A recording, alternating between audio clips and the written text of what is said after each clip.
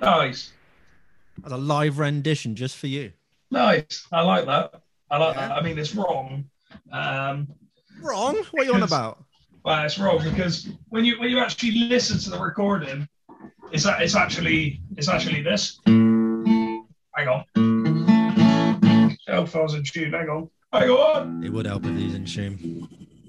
Well, We'll cut this out. Don't worry. I did that as a little homage to Mez because that's the theme tune that he wrote. I thought he'd enjoy a little, rendition of that. Me on the old little looper pedal just whipped it off. But now he's going to point every single little flaw and insignificant detail. So go ahead, kid. It is lovely to hear, but it also is this.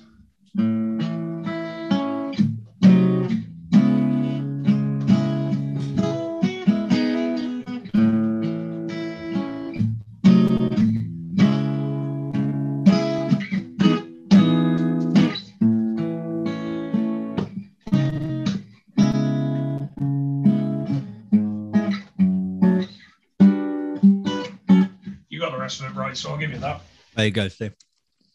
There's There no problem go. in that one. How are we doing then, kid? How's life right now during this old petrol crisis? No one doesn't know. I'm ill, mate. Quite frankly, not COVID. Let me find the corresponding. There he is. Is that him? He's checked it. He's checked it twice. He is not COVID. COVID. It's just a bit of a cold, and I'm sure you can hear it. And I apologise. I've been unorganised today, as I've already had a bit of a by your man. I gave him a little bit of a slap on the wrist, virtual. I enjoyed every second. But a friend, he didn't borrow a microphone as such. He was going to use it at a gig that I was also at. Put it in his bag, and we both completely forgot about it. So apologies.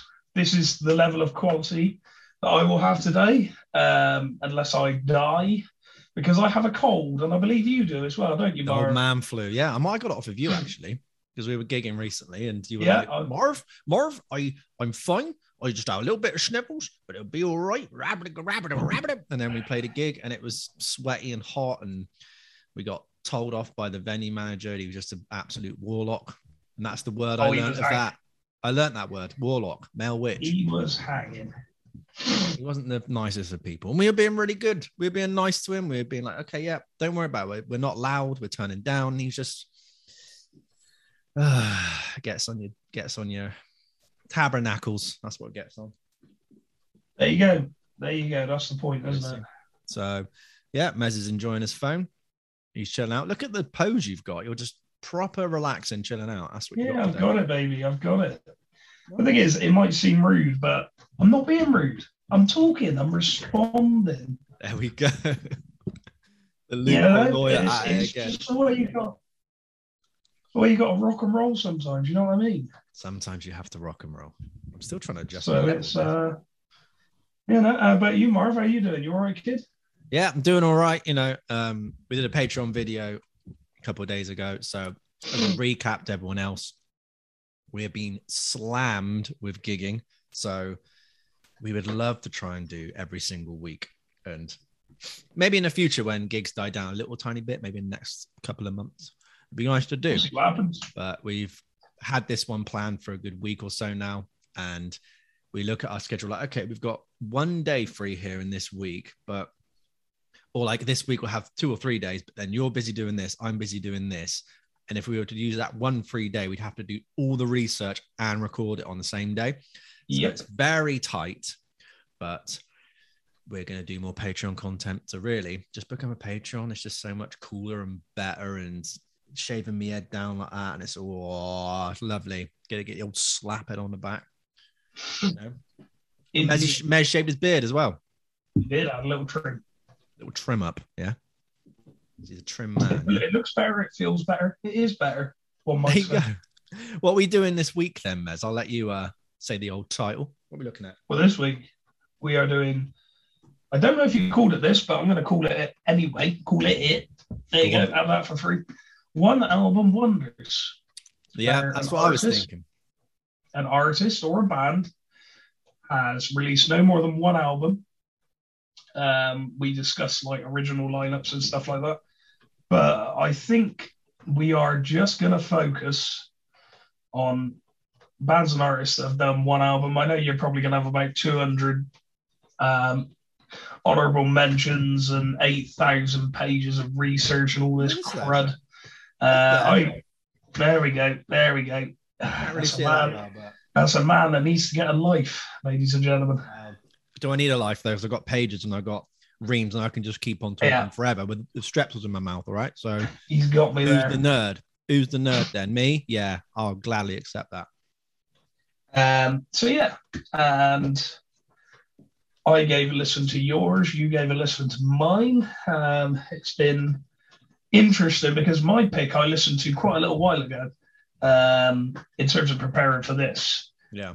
And the first initial listen was a while ago, but I re-listened, typed up some notes, got a few points to bring across, a few things I'm interested to hear your point of view on, and I can turn the lights off on my keyboard or back on. Look at that. Eh? Has that got its own dedicated light button? Yep. Simple pleasures, eh? Gotta love that. Yes, we're doing people that have only had one album now. In our musical sphere and all of our peers, all of our friends group, the only artist that ever comes up who only has one album is Lauryn Hill. That is, if you were to ask all of our friends, musician friends, who's only got one album, it would probably be Lauryn Hill, with the Miseducational Lauryn Hill. I'll get to that in a little bit, but I'll have my little blurb to start off with. So how can you really grasp the entire scope of an artist's intentions, sound, statement, and kind of overall vibe from just one album of songs, just a collection of songs, you know? Can you even sustain a career from it? I mean, the answer is yes, but I don't know if anybody's just done the same sets of songs in the same way for the rest of their career, like Lauryn Hill. Well, you use her as a kind of a benchmark. She reimagines a lot of her songs. So maybe even from a couple of years of each kind of tour or each kind of performance, the songs might radically change a lot. But they still kind of have their essence there, and to varying degrees of a success. You can make the argument that one hit wonder artists, whether one song or one popular album, have managed to do this with varying degrees of success. So those two things are quite linked. You know, like a band that have only known for, like not The Killers is a bad example, but like if they were only known for Mr. Brightside, which was still in the charts now, they could still ride that success up until now. You could argue that their later output, you know, they're in the kind of back nine of their career. So they're just chilling, and maybe you only go to see The Killers for Mr. Brightside, you know? And if I had a look, if the general audience of people only know you for that one song album, then does any song or album before or after that point really even exist? Does that make sense to you, Mez? It does exist, but I know exactly what you were saying. If you were to do 3 albums of material, but on your 4th album, you had one breakthrough hit, and then you suddenly seen overnight all of these new hordes of fans, they only liked that one album because of the massive hit single, and it may be a sprinkle of other songs, but they paid no attention to those first 3 albums. And then you made, say, 2 or 3 more after that. And even then it was kind of like, I just want you to play this one song. Play Iron Maiden with the lights off. That's the song the big smash hit song you got. Yeah, but that's the classic, isn't it? I mean, obviously bands are going to have songs that are very popular, and they're going to have albums that no one cares about. It's just the way it goes. Yeah. I guarantee you, I'd say, oh no, that's an unfair number. I'd say maybe 40% of the people who go to see Journey are probably only there for Don't Stop Believing.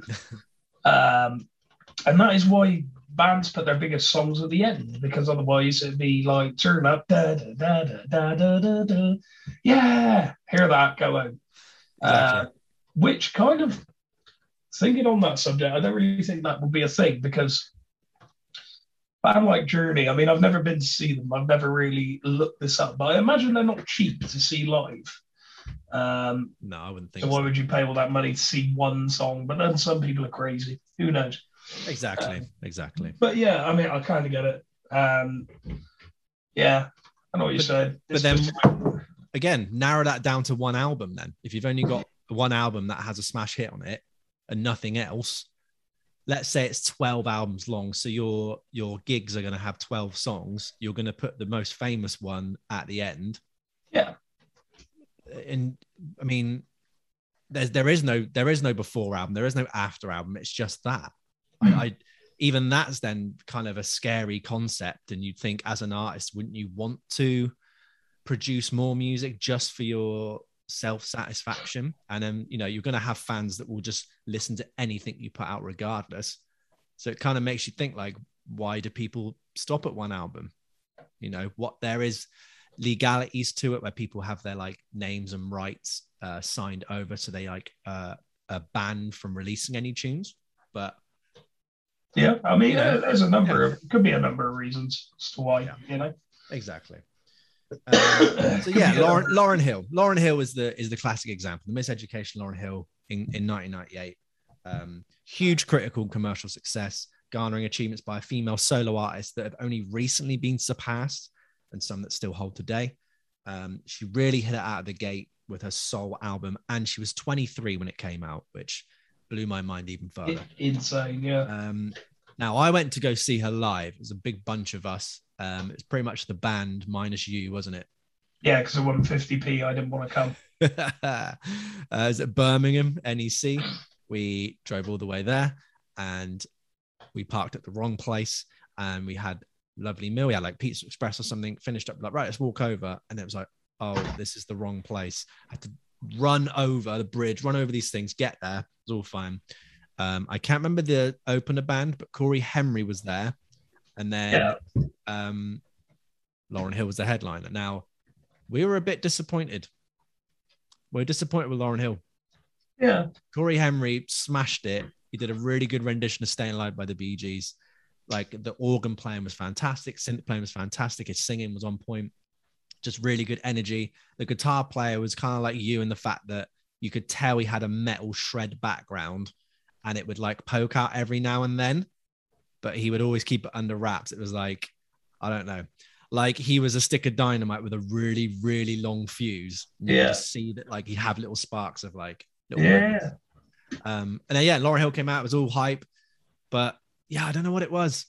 It was just, she kept having problems with the sound, so she kept looking to a monitor and you'd be like up like that, and then would sing some lines and then stop and would go off stage and come back on. And a lot of the backing singers were doing a lot of the main vocals. And I don't know, it just seemed a bit disjointed. Like it was almost like a makeup show and just kind of like, I'm going to get through this. You were just waiting for the same songs. I really wanted to hear her do her mashup of, because Drake sampled her in a song, Nice for What. So I really want to hear that because apparently she had done that at concert, but she didn't. It was just, I don't know, it was just a bit underwhelming. We were kind of all on the way back and we got lost trying to find the car park because they close everything around there. So it was like, a massive long walk. And a couple of people we were with really drunk. So it was like trying to herd sheep with them. Finally got back. But we just a bit like, I wouldn't want to go see her again based off of that. But Corey Henry, found a new fan in Corey Henry. So that's all I got to say. Well, he is great. He is great. And let's be honest. Yeah, really, really good. I don't want to keep going on slagging off Lauryn Hill because I do have a lot of respect for her. And it was just based off that one kind of time. But again, I digged a little deeper and she has released a lot of other songs, solo songs, if you look into her career very sporadically. And she was meant to be recording an album, I think like 2014 maybe, but it just never came out. So who knows, and I mean, now the Fugees are doing reunion shows as well. Obviously she was in the Fugees if no one is aware of that. Very huge, influential band. And I mean, you could argue that you have an album of material for her before her solo album, but if you're being really, really strict, she's got Miseducation. She's got a live unplugged album, which had a lot of new songs, but that deserves its own episode because that's very divisive, very, very divisive. I don't know if you've ever heard that, Mez. I can't say I have, no. It's her with an acoustic guitar, and it's a lot of like rough I think she's got like laryngitis or something. She's got a really bad throat, but she's it's all these like raw songs that she's not really like figured out the structures for or got the chords really solid, and they all just sound the same. Yeah. It's a very disjointed listen, I must say. No, I'll have to give that a shot. I can't say I've ever delved into that. I'll have to do a little Patreon watch along or something. Never know. Indubitably. Indubitably. So yes, we're going to go with my pick today because you always go first, and that's not true. I always give you the option to go first. I don't think you realise half the time when you take off. We'll have to tally that up then. You're like a little Concorde, you are. I just keep run away. Go on then. You tell us your pick for the one album wonder that you're doing today. So I did the Shags. It was quite funny because I'm a Bristol lad. I call everyone Shag. You're right, Shag? Yeah. Is that a Bristolian term? I thought it was Welsh, but it turns out it is Bristolian. Fair enough. So I did the Shags, Philosophy of the World. Now, I do believe we briefly mentioned the Shags on here before. Yes. I believe a friend of ours, Sophie, told you to go and listen to it. And it's very interesting. Very, very interesting. So, excuse me. It was released on July the 15th in 1969. Now, there were like 4 genres that came across when I was looking at this: garage rock, pop rock, outsider music, nice, and avant-garde. It's half an hour long, doesn't impose upon anything, but as always, I'll give you a bit of info, I'll give you what I think, and we'll go from there. So, love to hear it. The Shags, that is SHAGGS, comprised of sisters Helen, Betty, and Dorothy, or Dot Wiggin. So they were from the US. They were American, which you can hear if you listen to it. They were managed by their father, Austin, and they were sometimes accompanied by another sister known as Rachel. Now, I'm not 100% sure if she's on this album. Is our Rachel? Oh, she is. I'm telling a lie. But we'll get to that. So they performed almost exclusively in their town hall at their home of Fremont in New Hampshire and at a local nursing home, beginning in 1968 and ended in 1973. So you've listened to it, Marv. You've listened to or some of it or all of it or whatever. I listened to all of it. Now, we always present without judgment. We always take our time. We always talk about a few facts. So most people in their hometown of Fremont disregarded their sound, but their father was convinced that they would be stars. And in 1969, used most of his savings to record this album. Now, it's incredible that he just did that. He just went, okay, yeah, I'm gonna do that because, listening to it, it's very, to put it politely, it's rough around the edges. There's a lot of unconventional things in there, but it's very, very interesting as well. So yeah, Austin, their father, he drove the girls down to a studio in Massachusetts, determined to get them on tape while they were still hot. The connotations of that, I am hoping he means while they're still hot in the music industry. Of course. He struck a deal with Third World Recordings. They recorded their debut album in one day, recording 12 tunes written by Sister Dot. And on the first original pressing, 900 of the original 1,000 copies of the album vanished out of the warehouse.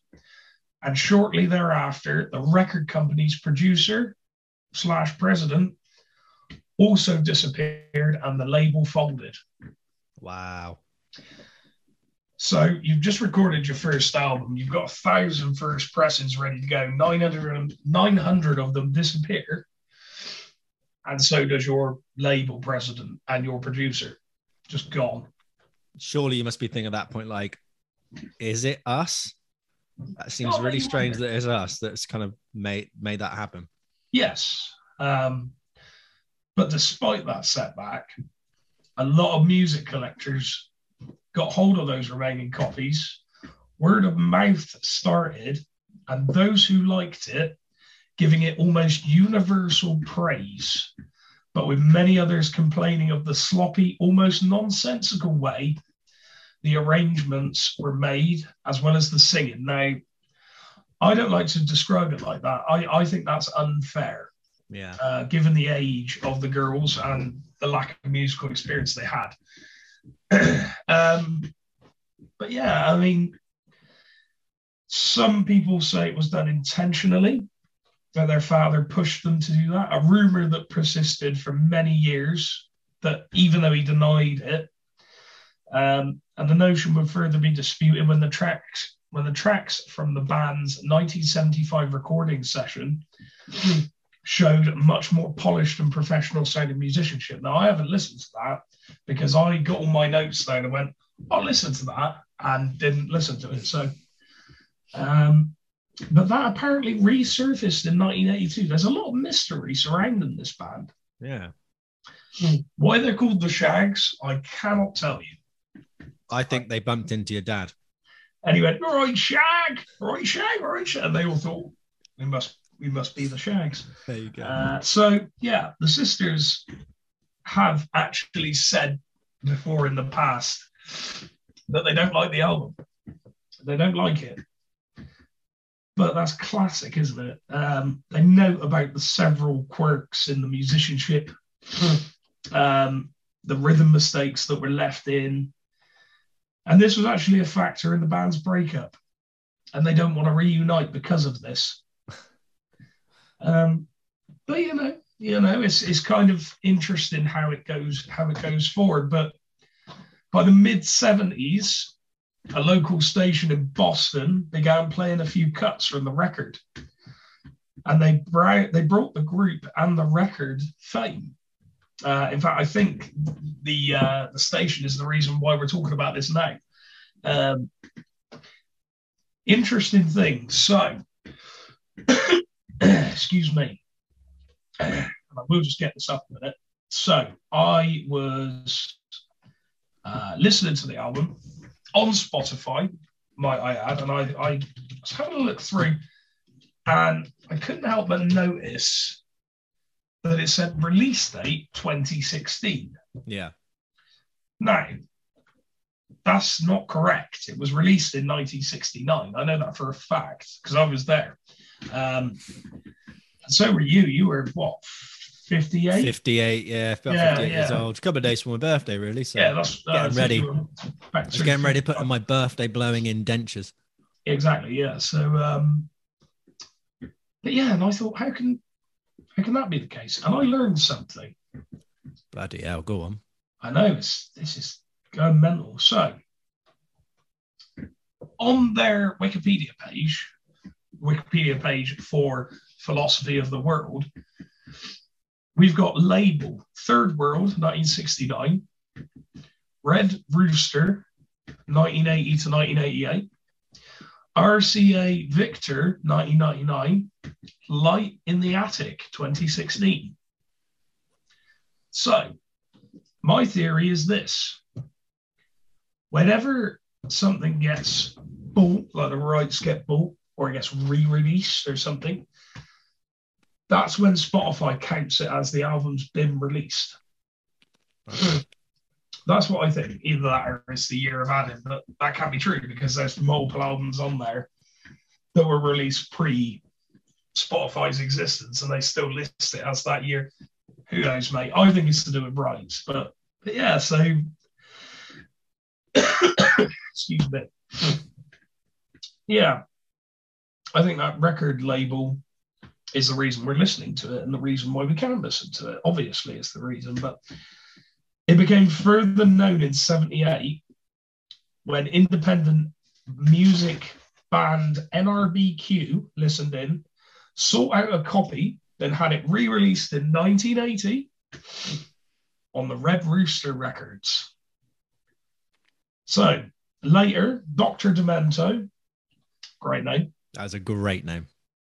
An American radio broadcaster and record collector specializing in novelty songs, comedy, and strange or unusual recordings, began to play the album almost exclusively on his radio show nationwide, especially around the holiday Halloween, when he would play the album track, It's Halloween, which I'm sure you've heard, Marv.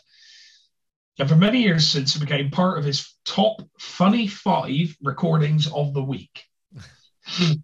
The Wiggins sisters, obviously the Shags, expressed consistently confusion and surprise in regard to why their music had become so popular, noting that the work was largely an accident. So, there's a lot of information there. There's a lot of Mez has just gone. I've got some questions for you, Mark. Some questions. Go on, boy. Give me some of them. So, number 1, what did you think of it? What did I think of Philosophy of the World? Now, I remember listening to it years ago and being like, is this a joke? Are we Yeah. Oh, it's a joke. Yeah, this is rubbish, and this is crap. This is just, don't know what's going on here. Who's giving babies all these instruments? But then again, my scope of listening to quote unquote bad albums intensified, and the last 2 times I listened to it, which was the last was today and about 3-4 days ago.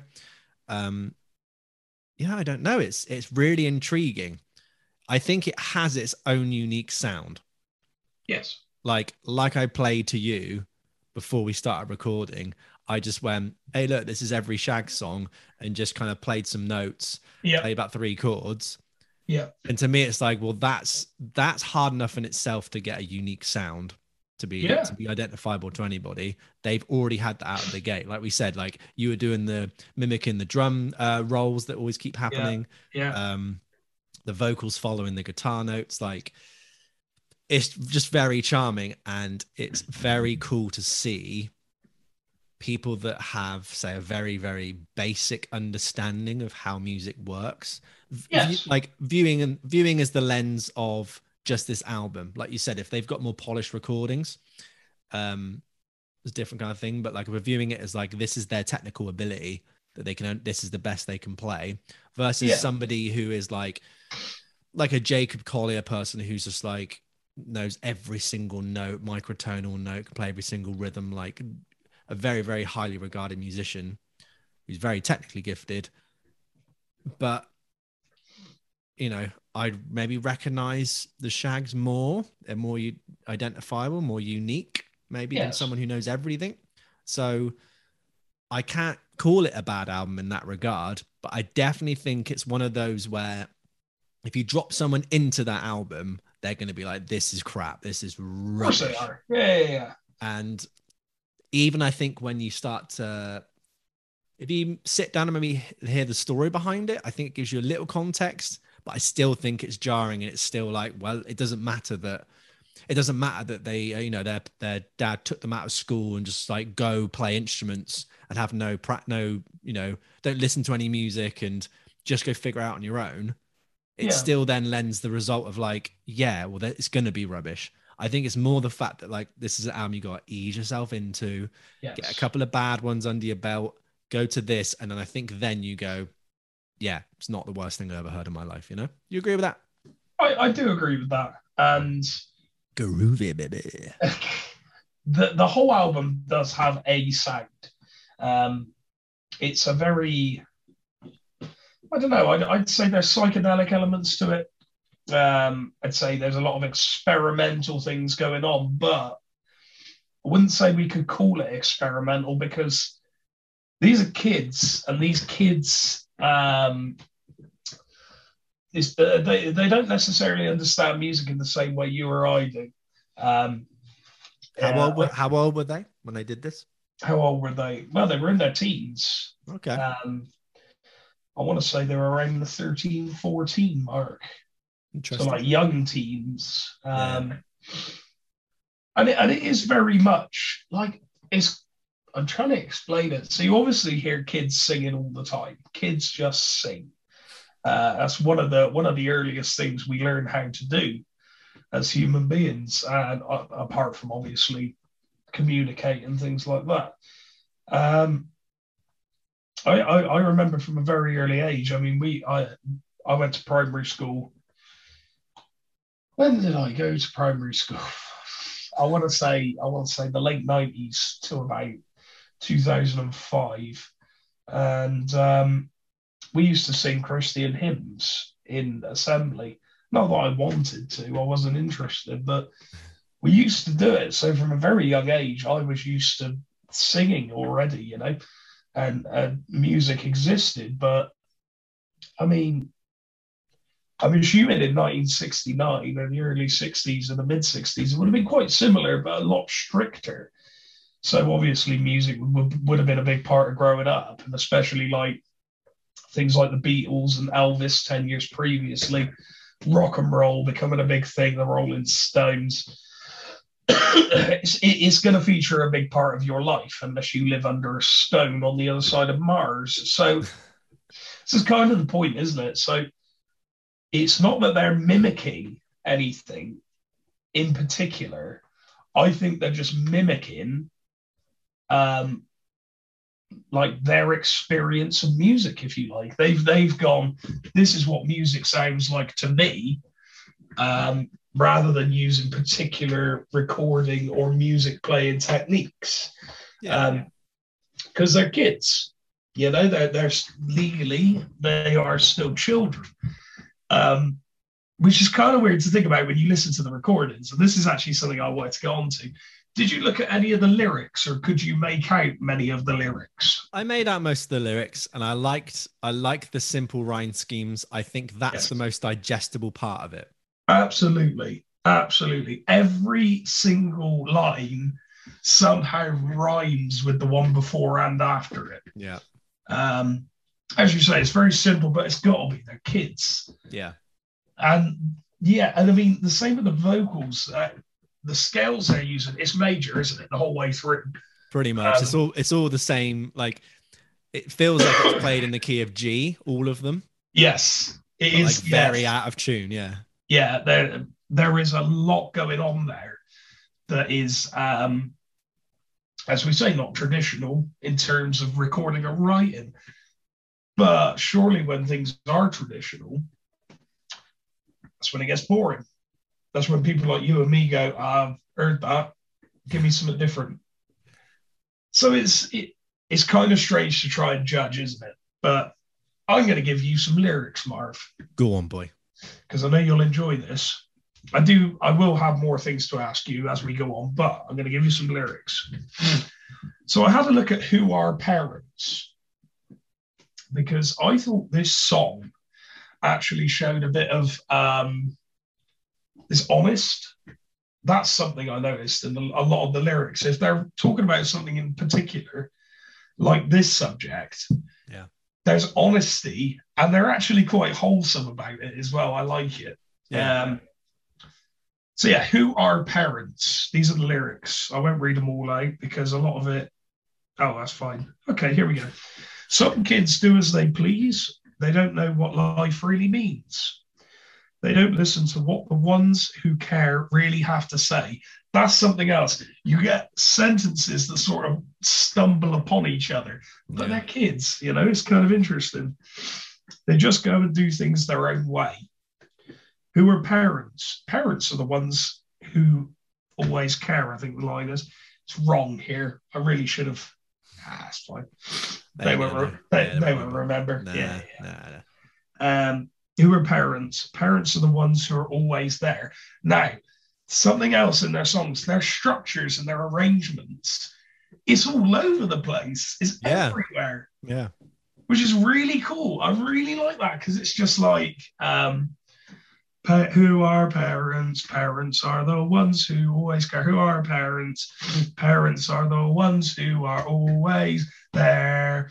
Play instrumental section. for an anonymous amount of time. Yeah. Some kids think that their parents are, and do you know what I mean? That's really cool to me, because it's not just, we're so used to intro, verse, chorus, bridge, verse, double chorus, end. Yeah.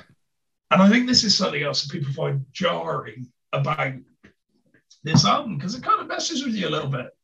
It's I wouldn't call it directionless, but it's certainly a case of throw the sat nav out the back seat. We're going on a mystery tour type deal. Do you know what I mean? Some kids think their parents are cruel just because they want them to obey certain rules. Then they start turning from the ones who really care, turning for the ones who will always be there. Then we have Who Are Parents again. Parents do understand. Parents do care. We must remember, parents are the ones who will always understand. Parents are the ones who really care. And then we have 3, we'll call it choruses. It's 3 rounds of Who Are Parents. So structurally in the lyrics, we have verse, chorus, verse, chorus, verse, chorus. End of song. Killing it. It's interesting, you know. They're writing about what they know, or Dot wrote all of these songs. Yeah. Dorothy Wiggin, if you will. She wrote all of these songs. They're about a wide array of subjects, which I really like. I really like the differences between them. And some of them, they're not dark as such, but they're, how do I describe it? They're just a bit, I don't know, Marv. I hate doing this, because every single time we have an album similar to this, I always seem to be able to find a way of linking it back to, oh, this has quite a dark quality to it. And that's it's not what I'm trying to get at. What I'm trying to get at is he's coughing. What I'm trying to get at, and he's sniffing. I am sniffing like a bad one. I'm sorry, folks. We love it. If they can't take us at our worst, then well, we haven't got a best, have we? Really? There you go, kid. We do the bare minimum. So yeah, I'll give you another load of lyrics from a completely different. I say completely different. It's on the same album, written by the same person, performed by the same band. There you go. So how crazy is that? Mental, mate. So that little sports car, we've already briefly spoken about this, because you said about the intro, was it? The way I love the intro. It's great, isn't it? It was so cool. It's great. I'm really into it. It's absolutely brilliant. So this is a bit more of a metaphorical one, I think.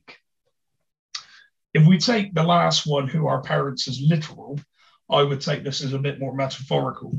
But then Dorothy, she's a child, so maybe she is being literal, who knows? There was a sports car on the road. Let's call him Response in this one, vocals. I thought I knew the fellow that drove.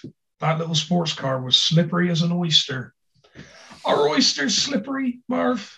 I mean, I think they are, because you open them up and then you kind of do that, don't you? Oh, the inside. I thought she just meant the shell. No, see, she's getting you thinking.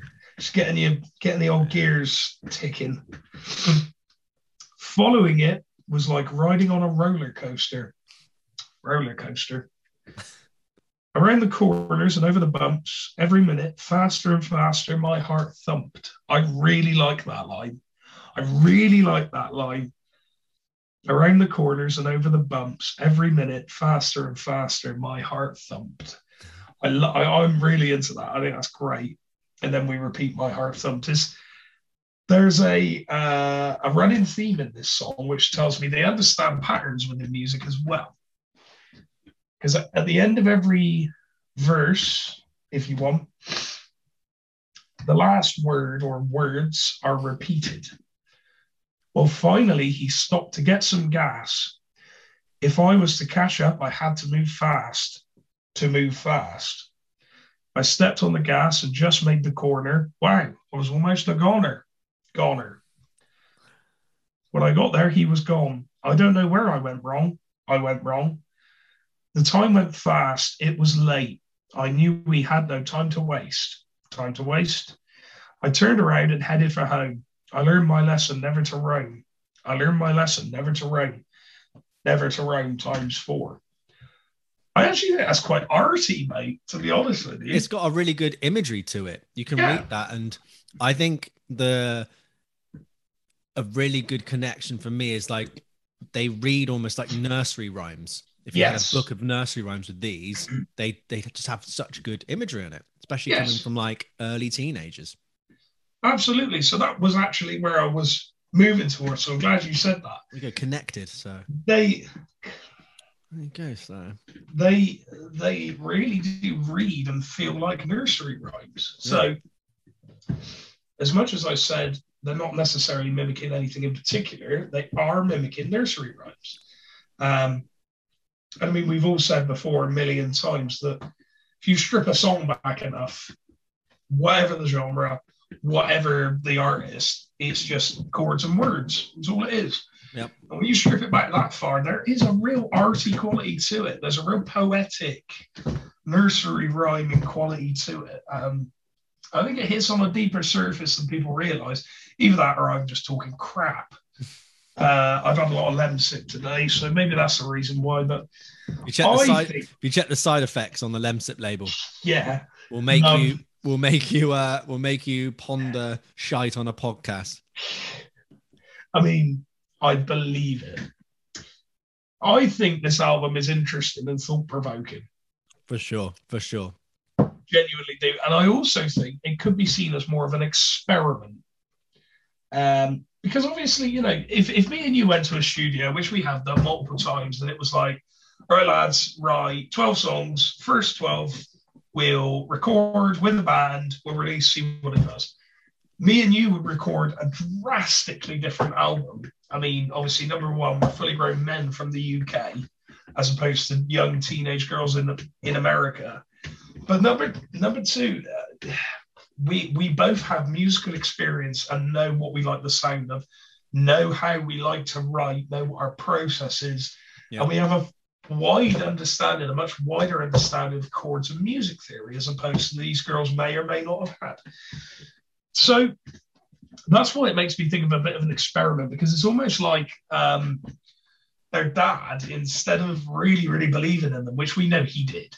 Yeah. But instead of that, he had literally just gone, sod it, here's my life savings, go to a studio, see what happens.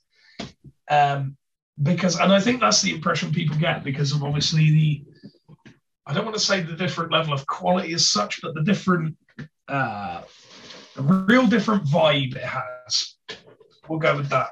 Because it's got such a nonsensical, nursery rhyme, poetic, childish quality to it. I think that's what puts people off. There's a lot there which you could be like, that's out of time. Oh, that's this, that's that. I mean, everything Queen has ever recorded was never done to a click. So does that mean that's out of time? What about Led Zeppelin? Yep. What about Van Halen? Never really putting their guitar strictly in A440 hertz, you know? No. Yeah. You make a really good point. It's like, how far do you put your barometer of like, this has to be correct to these sets of things? Okay, well, if you were to do that, then 95% of a lot of music is going to be wrong and therefore bad. You're going to view that as bad.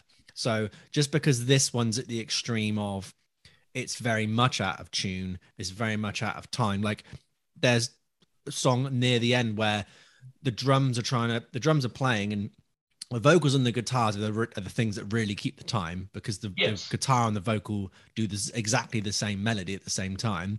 And the drums are just playing a groove, and it's almost like they're being lapped over. Yeah. Like they miss they go like a whole bar back. It's really weird, but then they'll stop and then they'll kind of sync up again and then play.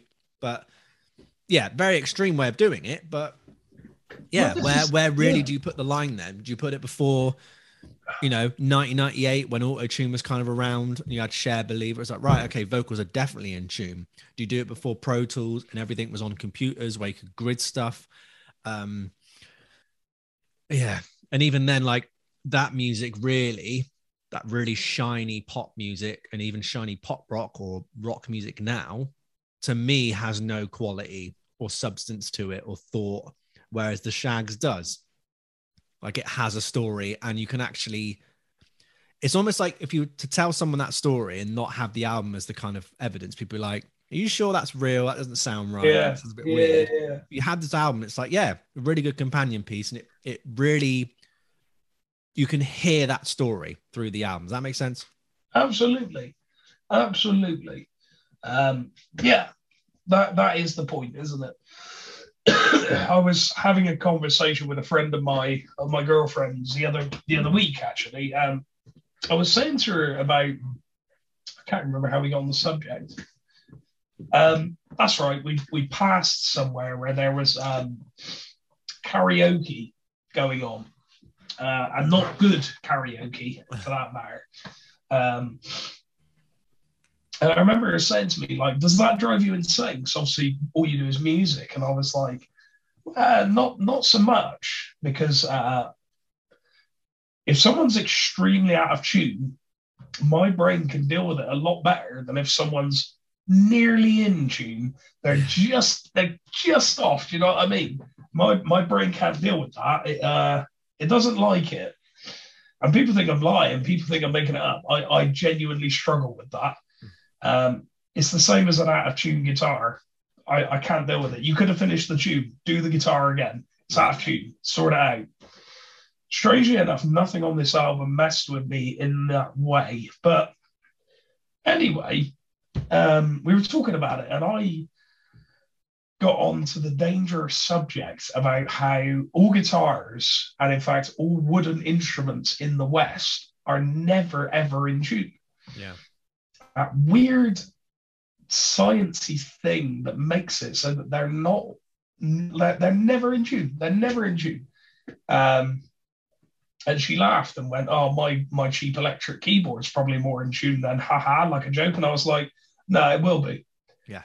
And she was like, "What do you mean?" I said, "That is mimicking an actual note, whereas my guitar is doing its own thing."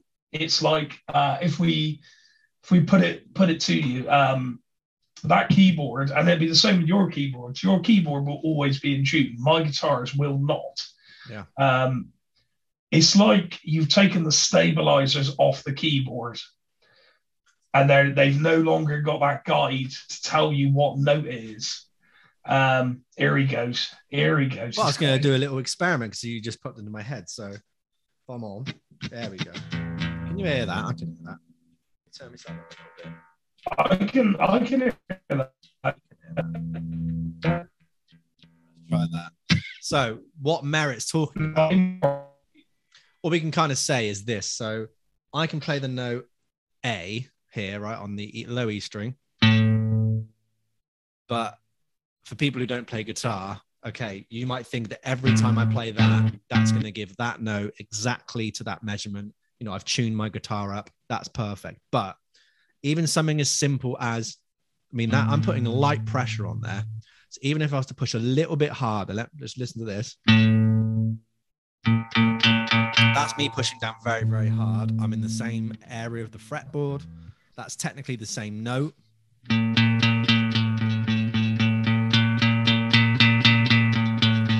That's almost up like a half step in notes. So if you're playing live or even playing in the studio and getting a bit kind of ready to go, you know, kind of,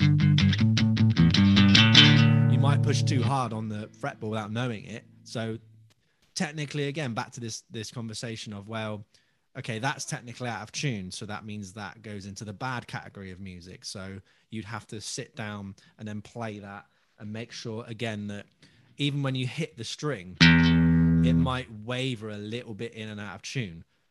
So then how do you get around that? Is that even a bad thing? Is it even a terrible thing?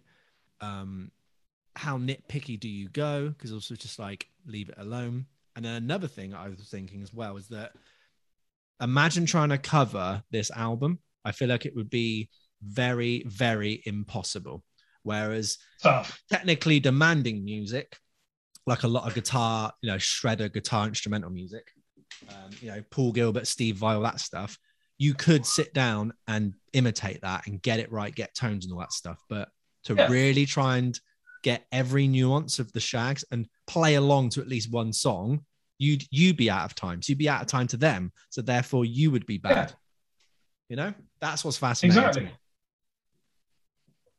Exactly. This is exactly the point. And you exactly got the point I meant with the whole nothing's fully in tune. Yeah. What do you call bad? What about scar tissue? Yep, out of tune. How that B string is tuned up because of the way that it's something to do with the way the guitar's laid out, isn't it? With intonations and things. It's very weird to think about. It's very strange when you, I don't know, you listen to something like you can be as current or as old as you want, and nothing's in tune. But because our ears aren't that sensitive to that, I don't know, it just works, doesn't it? I remember a while ago reading about people who have the most perfect pitch in the world. Yeah. And one of them directs an orchestra, I think, in America. And it drives him insane because he can hear all the like indiscrepancies in all of the musical instruments. And it drives him insane because he's got a naturally perfect pitch. So he can hear every time there's the slightest change in anything. And imagine a whole orchestra. Imagine how many changes there's going to be between an oboe and a clarinet, or between a viola or a violin or a cello, and you know what I'm getting at. It's it's quite crazy to think about, but that's what that man deals with on a daily basis. He has to listen to that, and I imagine it drives him physically insane. I imagine it does. It just blows my mind. But anyway, back to the Shags. Back to the Shags. So yeah, what do we define as a mistake? Given everything we've just discussed, and like considering every album me and you have listened to, what do we define as a mistake? Well, the easiest thing... Do you call anything on this album a mistake? I'd say no. I would say no. Yeah. I think a mistake is something that you intend not to do. Yeah. But then I guess if you were to look at, if they said that they weren't happy with that album because that wasn't the recordings they wanted to put out, and there was they're admitting there was mistakes there, you could argue that point and go, we're listening to mistakes. But then again, that's the only reference material we've got for that album. Yeah. And you're ingesting that, not knowing the songs as well. You haven't heard the songs before, what they're meant to sound like or anything like that. So it's just so hard to define what an actual mistake is. You could look at the Nick Jonas video of him playing guitar where he goes out to do the solo and bless him, he hits the wrong fret, and it's like, oh, we've all been there. Handles it like a pro, but it's like, okay, that typically is a mistake. He didn't want to do that. But in the Shags' opinion, where it's like, okay, I just really don't think it is, because also when I'm listening to it, I'm not hearing little bits of notes from like, that's wrong, or that's making me feel horrible. I'm taking it all in as an experience. So that'd be my definition. Mez, how are you going to say this? I mean, a mistake is a debate, in my opinion. Sometimes things happen by mistake, and we call them happy accidents. It's like anything. You can turn anything around. It's hard to explain. I know a lot of, I know personally. Well, me personally, yeah. I know a lot of people who sort of have the live playing versus studio playing attitude, and I kind of like both because there's opportunities for both, and there are different techniques in both as well.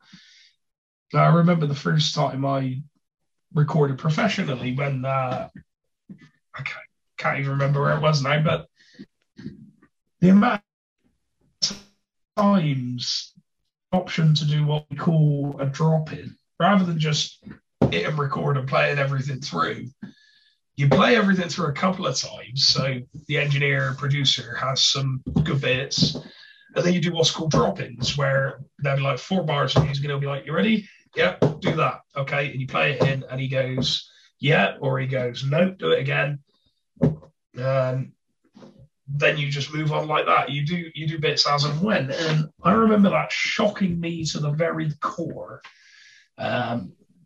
Because I was just like not expecting it. It's very much leave your ego at the door kind of deal. Yeah. Save your ego for when you're playing live and you're pulling all this stuff off without a hitch. And the Shags wouldn't have done that. There would have been no drop-ins. It would have literally just been a case of guitar, is it? Yeah. They might not even the multi-tracks. It might have literally been a case of microphone, microphone, microphone. Yeah, click record. When you're ready, girls, crack on. Literally, do your 12 songs. There you go. So it's that's another factor to consider, alongside the fact that they may or may not have had a wide understanding of music. I mean, it's certainly difficult how to judge a mistake when, in a lot of ways, you could view that mistake as the sound of the album. You know, with the guitar's got a very similar sort of flanger, phasey, chorusy sound throughout. It doesn't get boring to me, in actual fact. There's a lot of simple chords. In fact, I say a lot. There's simple chords. As you say, there's like a guitar line, the vocal following it, or vice versa. But it's unique. It sounds different. It sounds like unlike anything I've ever heard before. I was going to try and compare it to, I can't think of his name now. We discussed it with our good friend Dasheen. Go on. Probably Captain Beefheart. Captain Beefheart. So there was going to be a level of my part in this podcast where I was going to say, how is it like Captain Beefheart, Marv? And we would draw conclusions from that. But to my mind, Captain Beefheart, they already all had a big understanding of music and knew exactly what they wanted to do with it. Whereas the Shags didn't. But when you really think about it, when you listen to Beefheart, you listen to the Shags, they've both got an element of, there are things in here that traditionally wouldn't happen in music, and there are things in here that traditionally wouldn't happen in music. Yeah. This sounds random, and like they've just thrown it together. This sounds random, and like they've just thrown it together. Do you know what I mean? So I would be tempted to draw that comparison, but also they're both extremely different pieces of art. So I mean, well, you could also make the point that I think to, like, let's say to first time listeners of both those albums, that you've got, like we're saying with the Jacob Collier thing and the Shags, it's like, okay, Captain Beefheart, who is a musician, and all those other people who had musicians know what they're doing. Shags are still learning. You can call them musicians, but, you know, at a very basic level. Yeah. If you listen to them both side by side, they got very striking similarities where things are out of time, out of tune, very crazy sounding, very sporadic. Yeah. So they both live in the same kind of, I was going to say atmosphere, but they both live in the same kind of world. If I was to play both those albums to someone, they could relate both of them, be like, yeah, they both sound out of tune and rubbish and weird and all these things. But then and they both have pretty mad stories behind them. So I think that's a fair enough comparison to put that. Frank Zappa, you know, quoted as saying that the Shags' Revolution of the World is like one of his favorite albums. Kurt Cobain put it in like one of his favorite albums. So like it's very influential. And you look at the people who loved it. Yeah. So that's all that people want from their art, you know, or that's a piece that you'd want to be influential to people to go like, I really like this, I respect this, and you'd want to go, yeah, that's great. I love to hear that someone else likes my work. So, of course, even if the Shags didn't like it, and like you said, it came out and it was suddenly then starting getting praised when it was getting played on radios and things. Yeah. So again, all because it's got quote unquote mistakes in it, you know, but people chase years trying to get everything perfect, and it comes out and it's like, ready? You're ready? And everyone's like, I don't care. So that's all right, isn't it? Yeah. Yeah. This is exactly the point, isn't it? But yeah, so personnel on this album. We have Dorothy Wiggin, aka Dot, on lead guitar and vocals. We have Betty Wiggin Porter on rhythm guitar and vocals. We've got Helen Wiggin on drums. And I like this. This is like a little feature, but she is technically part of the Shags. Rachel Wiggin, bass guitar on that little sports car. Nice.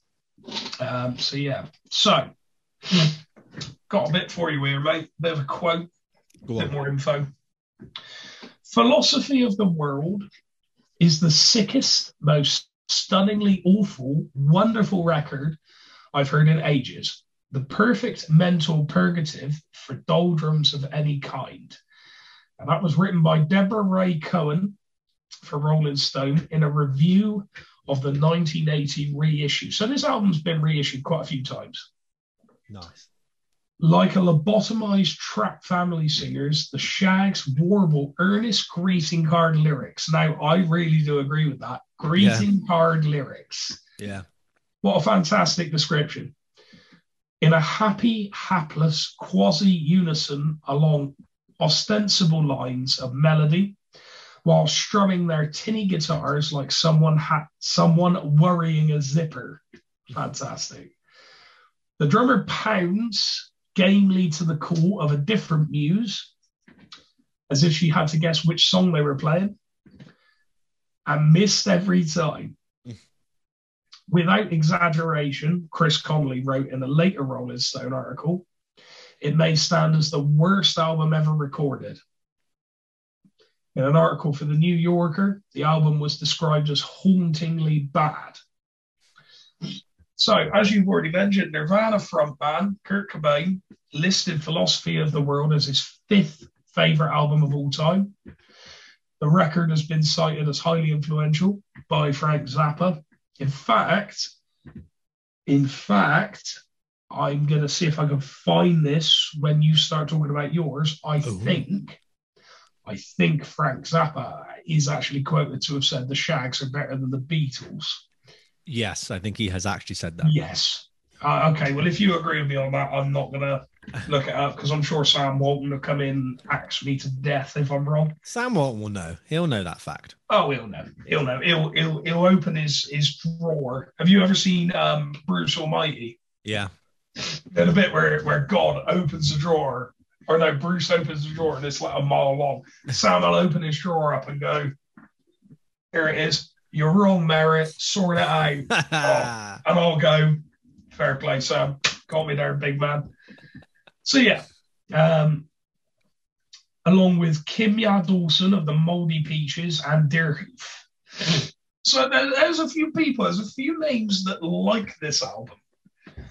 And it was ranked number 100 in Blender magazine's 100 greatest indie rock albums ever. It's quite the accolade, even if it is number 100. Yeah. It was included in NME's 100 greatest albums you've never heard list. And in 2016, Rolling Stone ranked the album at number 17 on its list of 40 greatest one-album wonders. So, for all the bad reviews, the people going, oh, I can't stand it. There are people out there that do enjoy this album. I enjoyed it. Yeah. I enjoyed it. I thought it was great. I like I said, I think it's thought-provoking. I think it's different. It's not run-of-the-mill. It has a different vibe to it. Yeah. And yes, there are childlike qualities. Yes, there's this. Yes, there's that. But ultimately, it just, I don't know, it does something different. It does something interesting, and it's really worth a listen. It's mad that it gets both the extremes of this is the worst album ever made to then this is great. They're better than the Beatles. Like, Yeah. it's mad. I don't know of a lot of other albums that really hold that accolade. That, like the Well, two huge extremes. no, that's the thing. There's no in between for it, is there? Because of the extremity of the album, there's going to be no in between for this kind of thing. So it's to be expected at some point. But I agree with you. I don't think I know of another album that, like you say, is on the one hand being praised for being better than the Beatles, and on the other, it's complete garbage. Don't touch it. Yeah. So it's kind of strange. It's very weird. It's very odd. And I mean, it to me, it slots in perfectly with the stuff we like to talk about. It was a very interesting listen, a very interesting listen. And you know, on returning, because of how different it is, I wasn't bored. Like we were saying about how there's really simple chords in there, really simple melody lines, childlike rhyme, greeting card, lyrics. But I wasn't bored. I was like listening to it, and I was just like, "This is you." It's almost like it's almost like a thriller on TV. You're on the edge of your seat. Like, what are they going to do next? I'm interested. I want to know. I want to see where this journey is going in that little red sports car. And that soundtrack would be la la la la la la. If you know, you know, but you're not gonna know, and you're never gonna find out. No. Don't need to. You don't need to know. That's a sordid bit of the audio clip that you're never ever gonna hear, everybody. So be thankful. Yeah, I completely agree with you, bud. I think it's a brilliant pick, and it's a good standard for topics like this. Absolutely, and it's I really enjoyed it. I urge you all go and listen to Philosophy of the World by the Shags. You won't be disappointed. And I often find that it's one of those that like 30 seconds in you'll be going, what am I listening to? Yeah. And after a while, you're like, this isn't actually as bad as my brain first went. Good grief, what am I listening to? And you just kind of you go through it. You know, it was like the first time I ever saw Mamma Mia.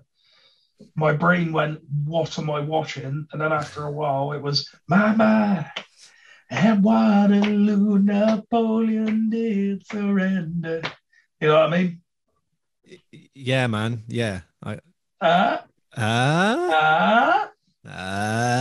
Nowadays, everybody want to tell that they got some of the Zane. Oh, there. So, yeah, that's my pick, ladies and gentlemen, and all other folk. Thank you for listening to me. Marv, I know you picked an interesting one. Oh, I listened to a couple of tracks and, well, I'll take it away then, kid. Oh, lovely. So I did an album which gets celebrated a lot. And this is now, I'll think of words. Usually, you know, a couple of times you might come up with an album that you're there like, I like this one, but it gets trashed, or you're there like, I don't know why it gets trashed because I like it. It's one of those kind of things. Unless I just said the same thing twice. But basically, I'm doing Ore by Skip Spence, released May 19th, 1969. So weirdly enough, we both picked albums of the same year. It keeps happening. Another album made by someone at 23 years old. I thought that was quite interesting with the old Lauryn Hill thing, but it's the only studio album from Skip Spence. Now, he was involved in a number of bands prior. He was the drummer in Jefferson Airplane's debut, and he was the guitarist and singer in Moby Grape. There you go. Didn't know that. Go. So I first read about this in a classic rock article that was called like One Hit Wonders. Okay. And it was praised, and they're like, yeah, it's a crazy psychedelia, folky country album. And you really need to, like, it's like, you know, you have to listen to it before you die, those kind of things.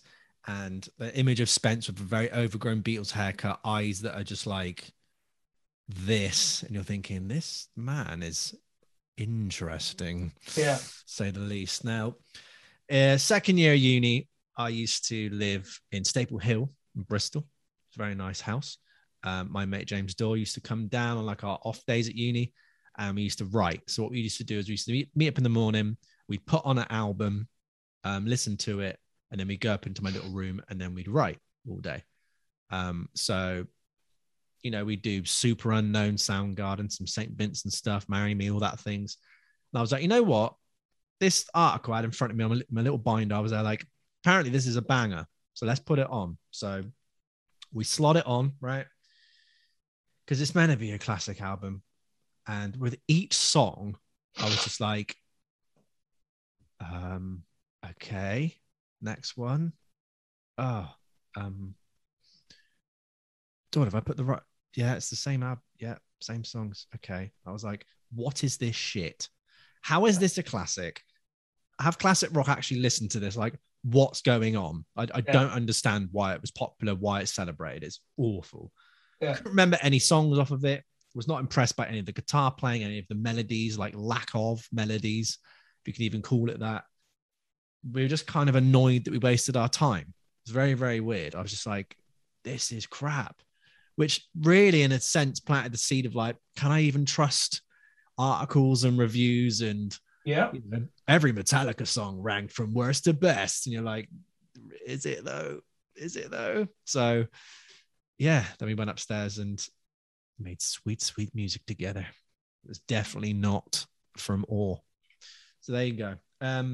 So that was 2015 until now. I've never listened to it ever again. That was the one time all the way through. And I was like, we're doing this reason, because they've only got one album. And I was like, it has to be this one. It has to be this one. It's been filed in my brain as like a no need to revisit album. Those kind of ones where you're just like, I've heard it. There's nothing I've gleaned from it. I've got all the nutritional value that I need from it. And cool. Maybe if it comes on skip or shuffle or something like that, maybe. But yeah, exactly. I got a fair few albums like that. But yes, I wasn't looking forward to listening to this. I think a huge part of it was knowing that I didn't have any other albums to kind of bounce this one off of. I couldn't hear how like he had progressed, diversified or stretched his kind of output. Like if I could listen to, let's say he had 8 albums and this was his first one. If I could listen to say like 2 or 3 from his like 80s period or something, and then someone's like, yeah, they're great. But you like, if you go back, he started off with this kind of guy, and then he's progressed further. Like his best album is his 4th one, but go back to this and you could hear the lineage. At least that would take some of the edge off of like, okay, I'm not the biggest fan of this one, but you start to kind of like it more in time and you can see where it's going. But this is like watching a pilot episode and you've only got the pilot. Yeah. It's like watching the American Peep Show pilot, which, I mean, there's about 3 of them, I think. They're all terrible. Not seen it. Go have a look. It's got Johnny Galecki, who plays Leonard from Big Bang. He plays Mark. Weird. Very weird. Doesn't work. Really I need bad. to blow my nose. Sorry. Go on. He's blowing his nose, but I'm here. Don't worry, everybody. Marvy's here.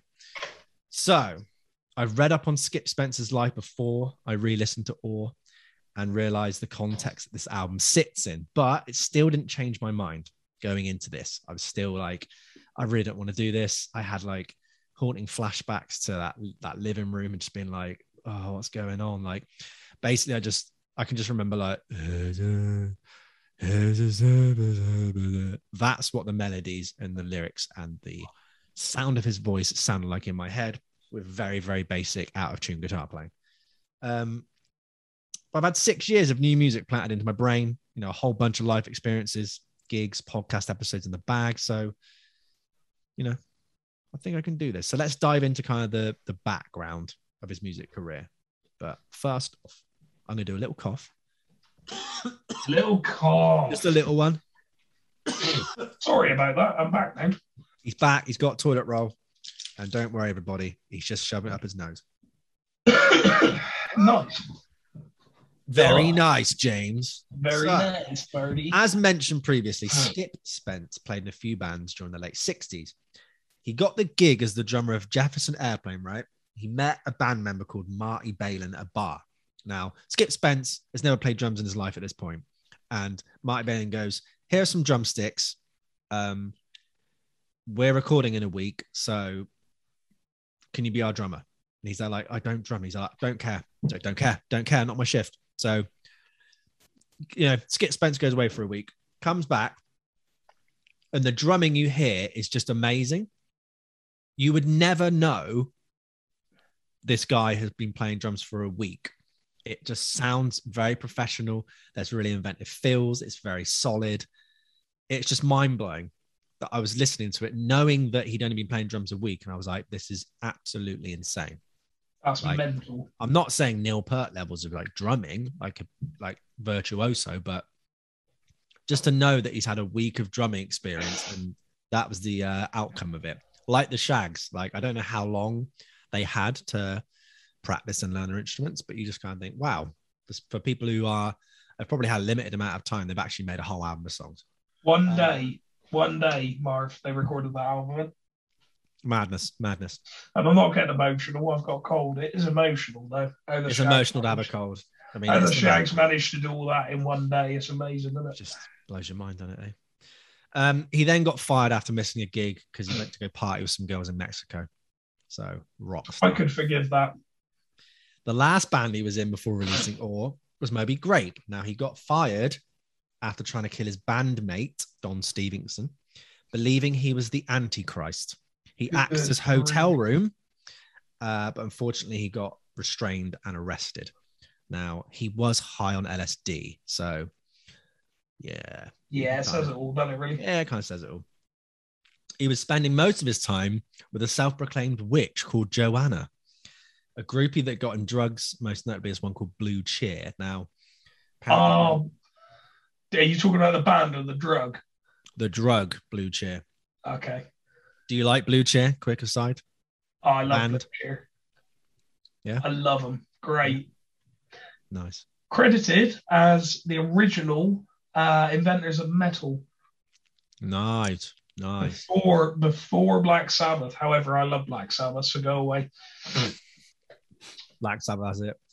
Yeah. They only exist. Anyway, Blue Cheer was apparently LSD and methadone.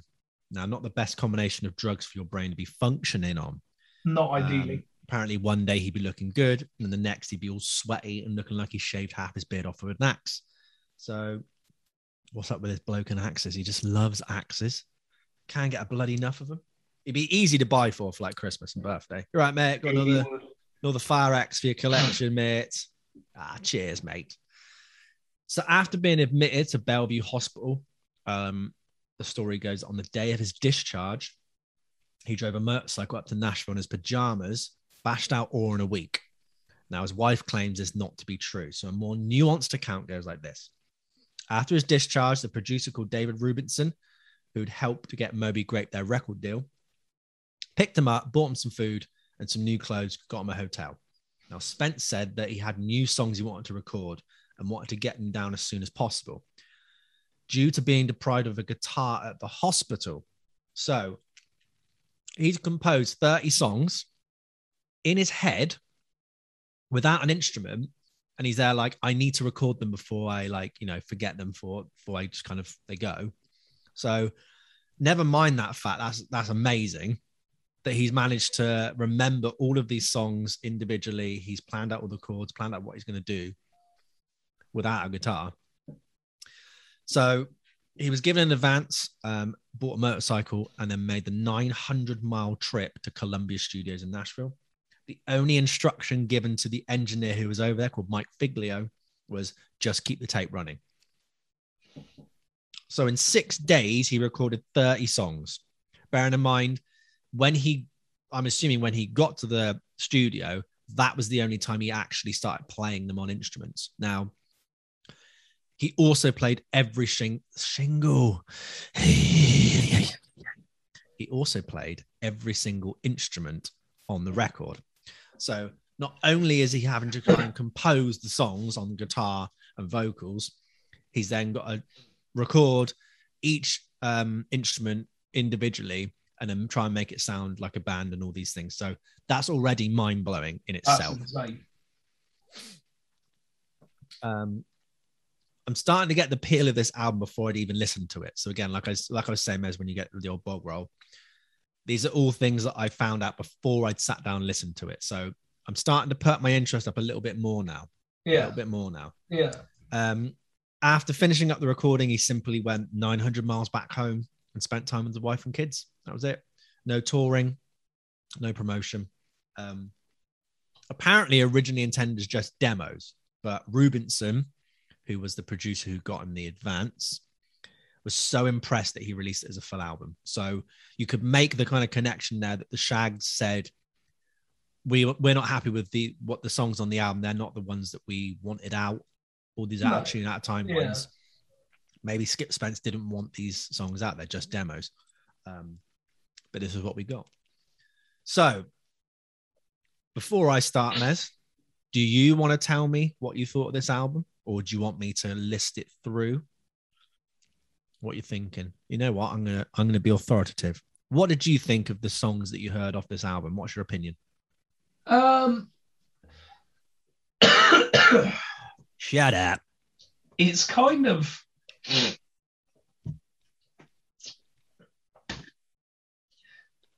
I feel like there's I should have listened to more of it for a start, but there wasn't a lot that piqued my interest in it. It seemed quite tame, you know. It seemed quite, you know, relatively okay. It sounded good from what I heard. There sounded a bit much of some songs. Yeah. Like you could have cut that, but you know, knowing what you've just said, it's quite incredible to think that he remembered all that without touching an instrument, unless he was lying or on LSD or on Blue Cheer or three of them, or trying to kill someone with an axe. I mean, yeah, it's very interesting when you describe it like that, how he just remembered all that. I didn't think it was bad. It wasn't offensive as such, but I feel like maybe I think I need to give it another listen, because I feel like the story behind it seemed, from what I heard, to be more interesting than the actual musical content itself. I think 1,000%, yeah. 1,000%. You know, it's I wouldn't call it boring. I wouldn't call it dull, because music isn't boring or dull. But it, yeah, you know, compared to the you know, there's heart and spirit in the Shags, and there's a lot of like up and downness. Whereas I feel like what I heard of Old Boy, it's not that it's the reverse of it as such, but it's a lot more tame in its nature. Yeah, you make a good point, and I think I can inject a bit more of, I guess, context around that, and it might make sense. Yeah, why the songs might sound quite dull and introspective, and I'll get through that. Yeah, let's go. So we start with Little Hands. It's one of the more memorable melodies here. It's very 60s in its chord progressions. Now, people who are not musos, when I say very 60s in its chord progressions, what it usually means is they're playing in the Mixolydian mode. Now, all this means is that you've got all your notes in the major scale in a nice little formula each time, and you're changing the 7th degree of that. You're putting it down a half step. So what happens here is you just get a nice sound that you can kind of play. It brings in like a sad minor kind of quality to the music, but overall sounds happy. So it's like having a little drop of soy sauce in a nice fresh 7-Up. It's like you can drink it. It isn't going to ruin the whole drink, but there is something there where you're like, something's fishy about this drink. I'm like, Merritt, if you put soy sauce in my drink, and he's like, I don't know, I've been listening to Shag, bloody shagging in the wagon shagging. So I have to believe him. And then before you know it, I saw I'm drinking soy sauce out the bottle with a little drops of 7-Up because I'm just addicted, and it's his fault. That was an excellent description of the Mixolydian mode. There you go. See? So can you do any better? Don't think so. So I'm moving on. Yeah. Go. It's got nice harmonies. It's a very cohesive band feel. Again, amazing because it's one person recording it. The dynamics of the song rises very organically. It's probably the most single-friendly song. It also gives you the best of the styles of songs we get here. So usually we get country-sounding songs and 60s psychedelia rock. This is a perfect meld of the two. Now, what happens is you either get country songs or psychedelia rock. So if you're a fan of both, good. If you're only a fan of one of them, bit mix and match for this album. But Cripple Creek hits with the former of the two styles, so country. Spence delivering his words in a low baritone delivery, sounding more like in his 40s and 50s than a man of like 23. Sneaky syncopated drum groove helps propel this tune from being too sleepy sounding. Now, that's my main gripe with this album is a lot of those country-esque songs, they're just too slow, they're too plodding, and you get boom, boom, boom, boom, boom, boom. There you go. But sing that an octave down. Can you sing it and another octave down? There we go. Now we've got Skip Spence's or. They give me kind of a Nick Drake vibe. So again, this is where I could kind of sway you. It's very insular and very claustrophobic in its sound. And I think that's what gets mistaken for it's a bit dull, it's a bit boring. Yeah. Really what you got to think is, okay, the instruction was to the engineer, leave the tape running. It was literally the engineer and him. And this Skip Spence guy is just going around, plays drums, plays guitar, plays bass, puts in percussion, all these things, sings it. It's just him on his own, literally doing these songs, filtering them all out in his brain. So you can make this argument that, like, of course it's insular and claustrophobic because you're inside his brain listening to him just pour out these songs. Yeah. And you're just kind of brought into his world, much like the Shags one. You're brought into this unique world of, I've never heard anything like this. And then you go read up more and you're like, oh, literally they were like, shut in, just go learn stuff, go write songs, then put in a studio for one day. So you're hearing this just one day of them recording. And the Skip Spence one has a similar thing. It's just that maybe, I mean, I'd say it's unique sounding for sure, but I think maybe next to the Shags, it's not as striking. That's the thing I would say. Yeah, I agree with you. He does. Diana really gives us this very insular and claustrophobic kind of sound. Has a spicy chord change in it, which always tickles my theory brain. Love to hear it. It was like, ooh, give me more, daddy. Ooh. And then a spooky electric guitar on the left channel. There's a funny bit in the acoustic guitar solo. So it's very kind of standard chords with this one spicy chord in. So when they go to the spicy chords, the solo starts to kind of meander and you can kind of hear that he's just like going up notes in the hopes that it kind of just fits over it. And then, nice. And then he gets to like a note and then he kind of ends it with like a guitar scratch. So basically he's muted all the strings. There's no notes and just kind of goes almost like a finite, like, oh, I've just got through that. Cool. No one's going to know. They ain't going to hear that. Like, yep, I know what I did, but it's done now. That was the feeling I got. So this was named after your mum, Margaret Tiger Rugg. I think you should call your dear old Mags that. You're right, Margaret Tiger Rugg. How you doing? She'd be like, James, you mean smoking that wacky backy? You'd be like, no, just been on the blue chair, love. Yeah, he knows. He's loving it. If for anyone who's listening to this on the Spotify and all the audio stuff, Merritt is cracking up right now. He's like, you're the funniest guy in the world, Marv. I can't believe you're my best friend in the world. Hey? I just wish I could breathe through my right nostril, to be honest. Ah, cry baby. So yes, this is a very much a ba-dum bum bum song. It's an odd song indeed, talking about feeding a tiger and with a vocal melody that is erratic and without thought. It's close to what might have been going through his head on those Blue Cheer trips. Like the guy is messed up on drugs. You can definitely make the connection with like how Peter Green took too much LSD and never really got back from it. This is very much a similar story.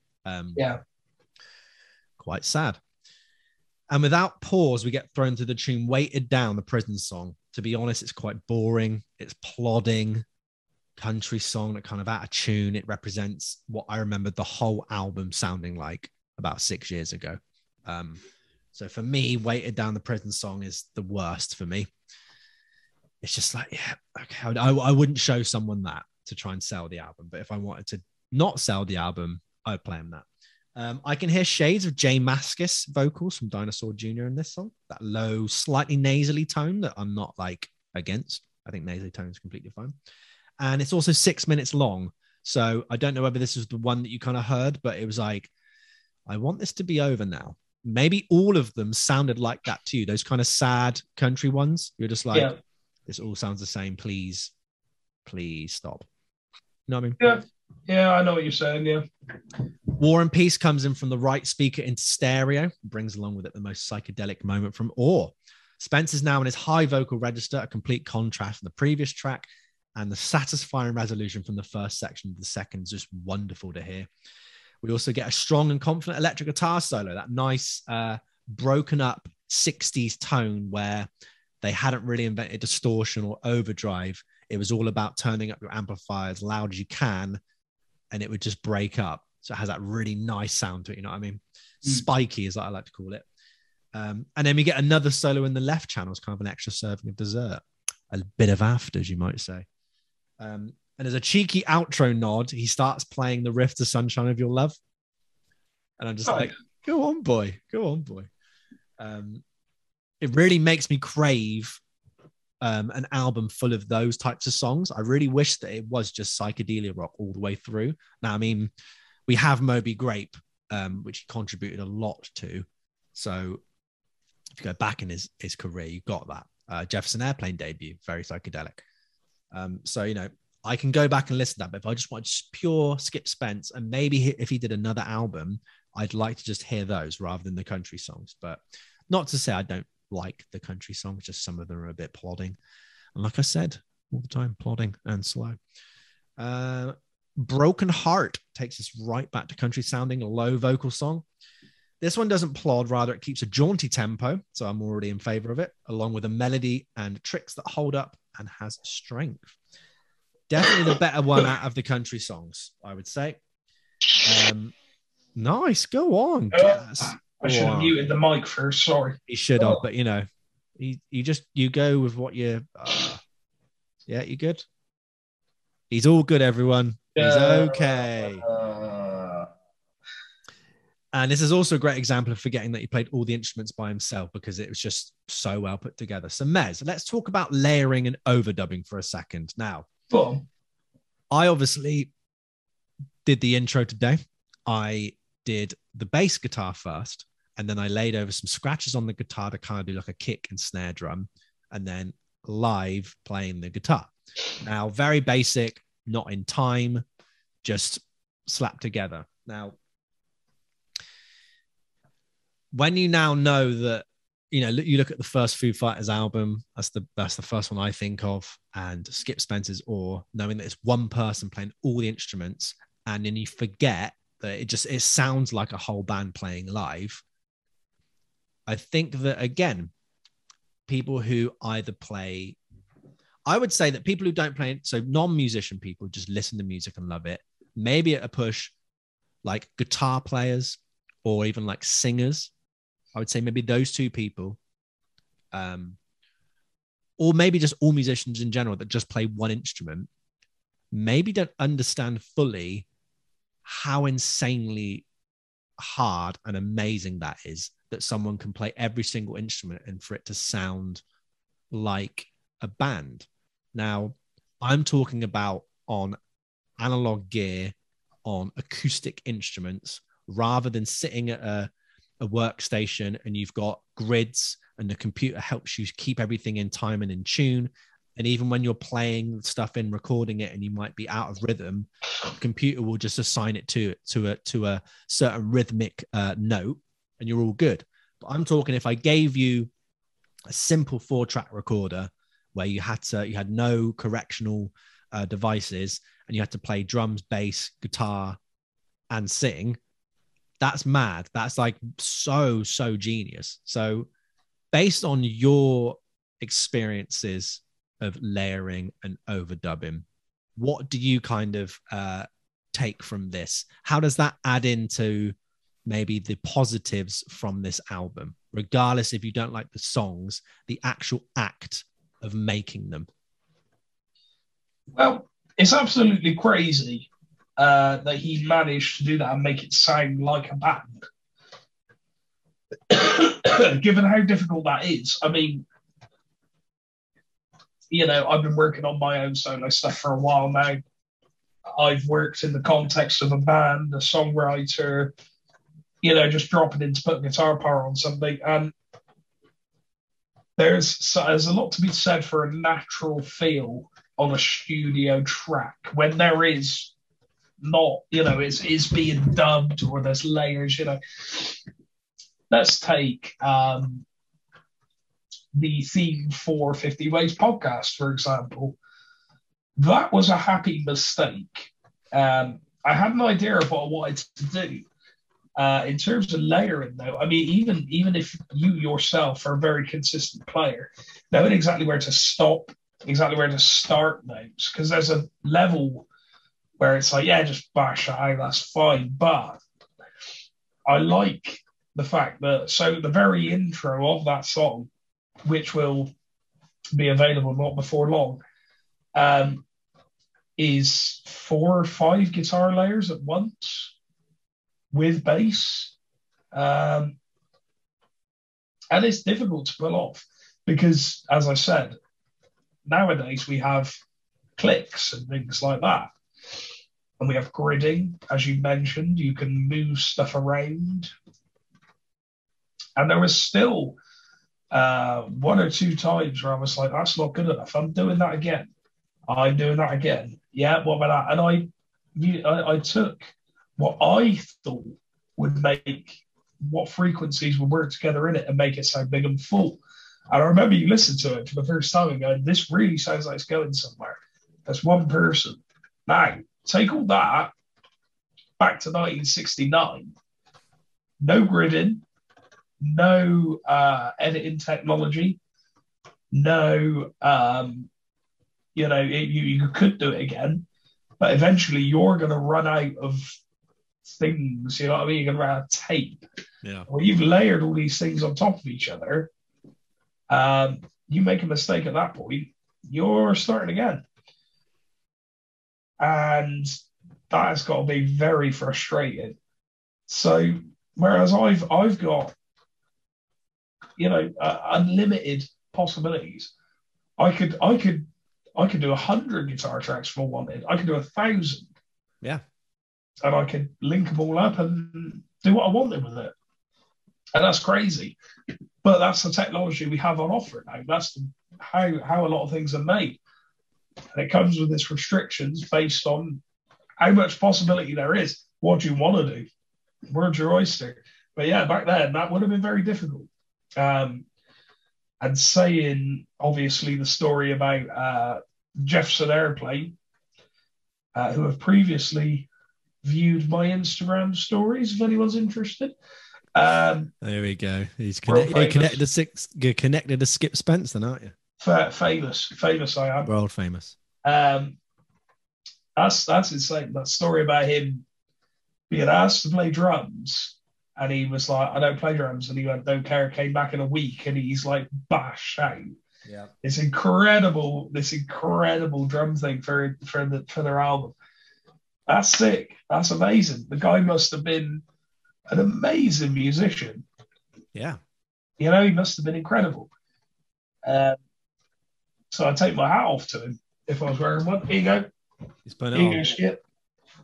Taking it off. That's for you, son. I like that. So yeah, like the same with the Shags. Even just the act of making music, regardless of the outcome, is still fascinating and it's always unique. Everybody's music is different in the way they approach it, the way their skin is, their bones, what they've eaten. So many different factors. So the same as a lot of things in life, like especially like sports stars and things, like people's, I don't know, serves in tennis are all going to be slightly different. No one's got they might use the same kind of maybe technique, but everything is distance. Everything is different. But yeah, it also doesn't mean that just because that's a fact, it doesn't mean that stuff is automatically good. It also means that, doesn't mean that nothing is automatically bad. That's just a fact going into it. It's still fascinating for me. I think the fact that he had them all in his head, then went and probably experimented a bit, but and was brain was probably limited maybe from all the drug use he was ingesting, to just imagine. I would love to see him in the studio just doing that, just going back and forth, figuring things out, playing drums. Like madness. Absolutely, mate. Absolutely. There you go. So one I really like is called Books of Moses. His vocal delivery is more gravelly and spooky than the previous songs. The acoustic guitar, so it's played in like D. It's like the D major shape. I think it's down like half a tone or something. So like it might be in like C sharp standard or C standard. So it sounds really low. But whenever everyone plays, I mean, I'll play you the chord, but it's actually an easy way to do it. Here we go. Come on. So when people play stuff like that,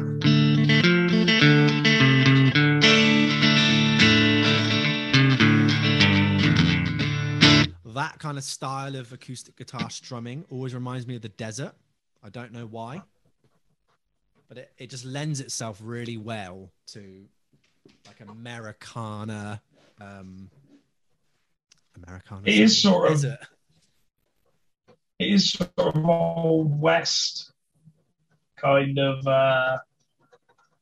you know what I mean? Like the Wild West, like a cowboy strumming. Yeah, exactly. And I something about me really likes the sound of the guitar, especially acoustic guitar in that area. There's a lot of like, I think Out on the Western Highway by Rory Gallagher. Love that sound. My Friends, Red Hot Chili Peppers, love that sound, all playing in that D kind of shape. Very bluesy. Rain and Thunder sounds as well, along with hammering a low tom hit drenched in reverb. Oh no, along with hammering, like an actual hammer, and low tom hits. And there's even like a wolf howl at the end. So go on, boy. I'm down for it. It's just a little short as all. Get another country song, Dixie Peach Promenade, Ying for Yang. Tempo is fast enough to tolerate. Kind of, exactly the same stuff. Lawrence of Euphoria, very weird ditty. He's playing with rhyming words. It's kind of like Shag stuff. It's just almost childish. His voice strains at points. Before you know it, the song is done. This one feels the most like a demo, I must say. And then we get to the album closer now. Grey Afro. It's 9 minutes of droney psychedelia. It's the most rhythmic track presented here. Weirdly enough, it doesn't outstay its welcome versus like the country songs that are just, they might be a couple of minutes long, but I'm just completely bored of them. It's just very, very strange. But yeah, you got phase drums in the right channel. You've got vocal and bass in the left. You get left with some empty space in the middle. The interplay between the instruments is just incredible, considering he must have like done the bass and the vocals maybe at the same time. Then he overdubbed the drums on the top. It's great to hear the speeding up and down when he locks the instruments in together. It's great to hear his variations on the drums. They're very melodic. And you can tell he thinks about the song rather than the instrument part. And that's a huge thing as well. So like being a singer-songwriter, rather than just being like, I'm going to play all these licks and fills and things, it just lacks a bit of soul, but very, very cool to hear. Very unique kind of drum style. But it does randomly cut off. It feels like, the laptop's frozen, or how we're struggling a little bit because the weather's bad, that our internet keeps going. So I see Merritt kind of like this still. I'm like, okay, I'll keep talking for a bit. And then Merritt will do the same for me. Wow. And then what happens is he's got more tissue up his nose and on his face. That's hilarious. It's like you're getting like, is it Doom? Like the little guy in health, and you keep getting beaten up in his face. Yeah. Amazing.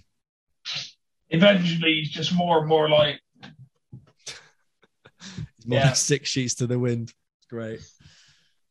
So yeah, like I said, no promotion, no touring, nothing.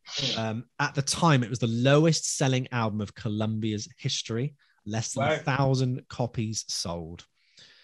That's insane. And within a year, it was deleted from their library. So it wasn't really until his death in 1999 that the impact of awe on other artists started to come out. Robert Plant recorded Little Hands for a solo album.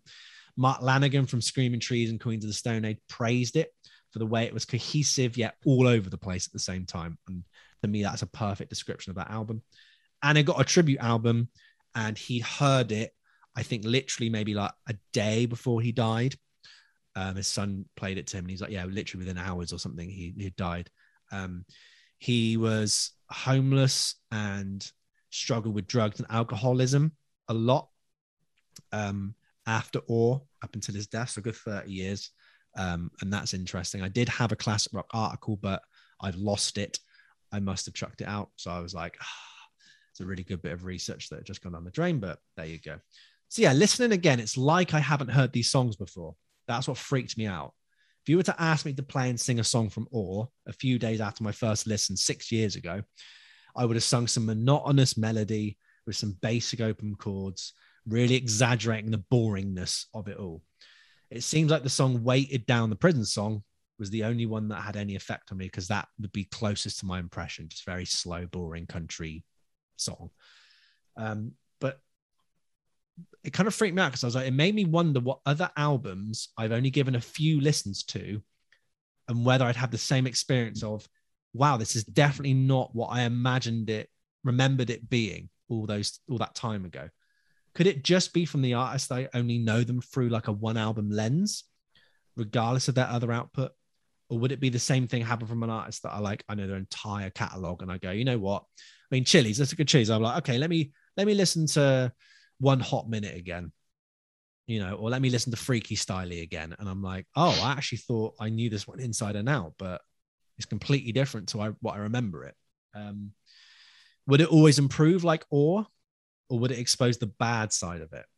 So like, that's the reason for my pick. So like I was trying to say beforehand, there's been a few times where you've listened to an album and you've gone, you know what though? I actually like this album. I don't hate it. And I'm exactly the same now. I'm like, I actually like this album now. It's been featured in like, the best one album wonders of all time, and all these things always get celebrated. And I was always just like, no, it's crap. But now I've completely changed my mind on it, where I don't have to defend why it's bad because people know it's good. I'm the one that's had to go, oh, I now get the reason why it's good, which really flipped me out. It proved me wrong that my original opinion, this album sucked. I went from Or being a one-time thing to now taking it on a few spins and actually listening to it rather than trying to critique it as it was playing. It's like going out with a person from your past again, realizing that the way you knew them as, perhaps like, the one who was annoying in the nightclub and spilt most of their drink on me while I waited for my £7 beer, was actually a sweetheart. And when you discuss that night, you find out that you were the one who had already spilt a pint over yourself beforehand, and that they only spilt their drink because you tried to do something funny like the worm and then kicked your drink into them, and like, all hell breaks loose. So, on your date, like 6 years later, when you've rekindled stuff and you apologize for your younger self, they accept it and understand it. And you kind of go, yeah, I get the core of who you are actually, rather than this kind of thing of like, you were that idiot from so-and-so. Or to put it more plainly, you probably have people in your past who are like, oh, he was a knobhead because this one time he did this. But then a decade might go by or 5 years might go by. You might meet up and you go, I've got the wrong opinion of you, dude, this whole time. You're actually a great guy. Have you got, you don't have to say the instances, but do you have instances of that? Yeah. You. I knew that was coming up. I haven't, but I know exactly what you mean. There we go. So, the song that I would conjure up in my head to kind of parody this just sounds really absurd now. And Or to me now sits alongside albums of like Syd Barrett, John Frusciante, solo albums. Those were the first couple. Those introverted and pained works from one artist, underappreciated and dismissed at the time of the release, using primitive equipment, as raw and unfiltered as they could be. That's what I like about these songs. And you compare it to the Shags, like they're just, if they're meant to be demos, they're so raw and unfiltered and from his head that like they're the closest you're going to get to what the inside of his mind was like at the time. Yeah. So that's why it was dull and boring and introspective and just very closed off, because he was just shielding himself with drugs and just in that little recording studio by himself, 900 miles from home. Like it's just perfect. Like the album sounds like that, much like how the Shags sounds like the story. Most people go through their life like never living out who they really are. They may always be like a style or fashion you want to wear, music you want to proudly admit to loving, places you want to go, passions you want to seek out, like all these things that you just, you might get to the end of your life, but I really wish I did that, the whole regrets thing. You never do, whether social pressure, just the weight of the world being too much. Step back and realize, and again, this is the medium of music here we're talking about, that albums like this exist then, and albums like this exist now, is truly humbling and pleasurably feeling. That there are artists in the world that give you all of themselves, and that you can use that to free yourself. So they're not, in Skip Spencer's case, he's not even worrying about, okay, this is going to be a sad album. This song is a sad one. This one's this, and I'm really going to show my side of it. He's just being himself. He's just playing it.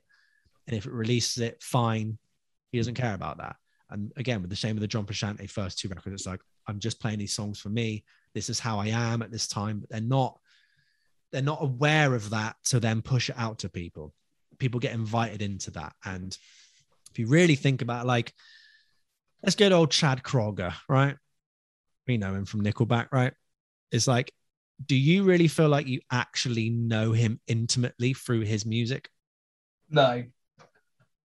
I don't even know. I couldn't even tell you what his favorite drink is or what he actually is as a person. Coca-Cola. Roller coaster. So as much as, we don't know, let's say Skip Spence, Syd Barrett, and John Frusciante, we don't even know these people. Like, we only know their celebrity persona and what they give to us. You're never going to truly know what someone's like. But I mean, they've given us a really realistic view of what they were at certain times in their life, like we did with the John Frusciante one, where it's like, he's literally dying of drugs on the brink of death, and you can just hear that so much. And Skip Spence has given us that. Maybe not as an intense version, like we said with the Shags, with the out of tune, out of time stuff. That's a very extreme version of it. This one's a more nuanced one because he's a great musician and can play. And I think that masks maybe the extremities that he was going through, maybe the hectic lifestyle he had, like literally being locked up in a mental hospital or a general hospital and then coming out and driving 900 miles to do it. So I think this is a really good example of, you need to know the history behind it to then hear this album, and it makes a lot of sense. And it really did for me too. So I would really recommend this album as a listen. Try and get through some of the country songs, or maybe cherry pick, because some of them are just very boring, but read up about Skip Spence. It's just so, I mean, he lived with a witch and she supplied him drugs, and then he tried to murder his bandmates with an axe. So take of that what you will. So Merritt, you better watch out when you're next in the van, boy, because I'm going to choppy. I'll just cough on you, mate. It's fine. Not if I cough on you first. Well, I'm a couple of days ahead of you, so... Oh, no. Not COVID cough, everybody. Don't you worry. Just general coughing. Just general. I've got a cold, as we've established. It's not fun. Well, I'll put you out your misery, Mez. Here we go. That was a good old podcast. Yeah. I had fun. Go listen to these albums. Please tell us what you think. It's always very interesting. If you want to sign up to our Patreon, www.patreon.com/50 ways podcast. That's 50. And it's £3 a month. You get these episodes, days early, unfiltered, honest opinions. We post up there regularly. We're doing Patreon only videos now. We got merch, baby. It's all there in the links and stuff. Nice community of people. Do what you got to do. Merritt, you got a little lick you want to play? And his nice little guitar.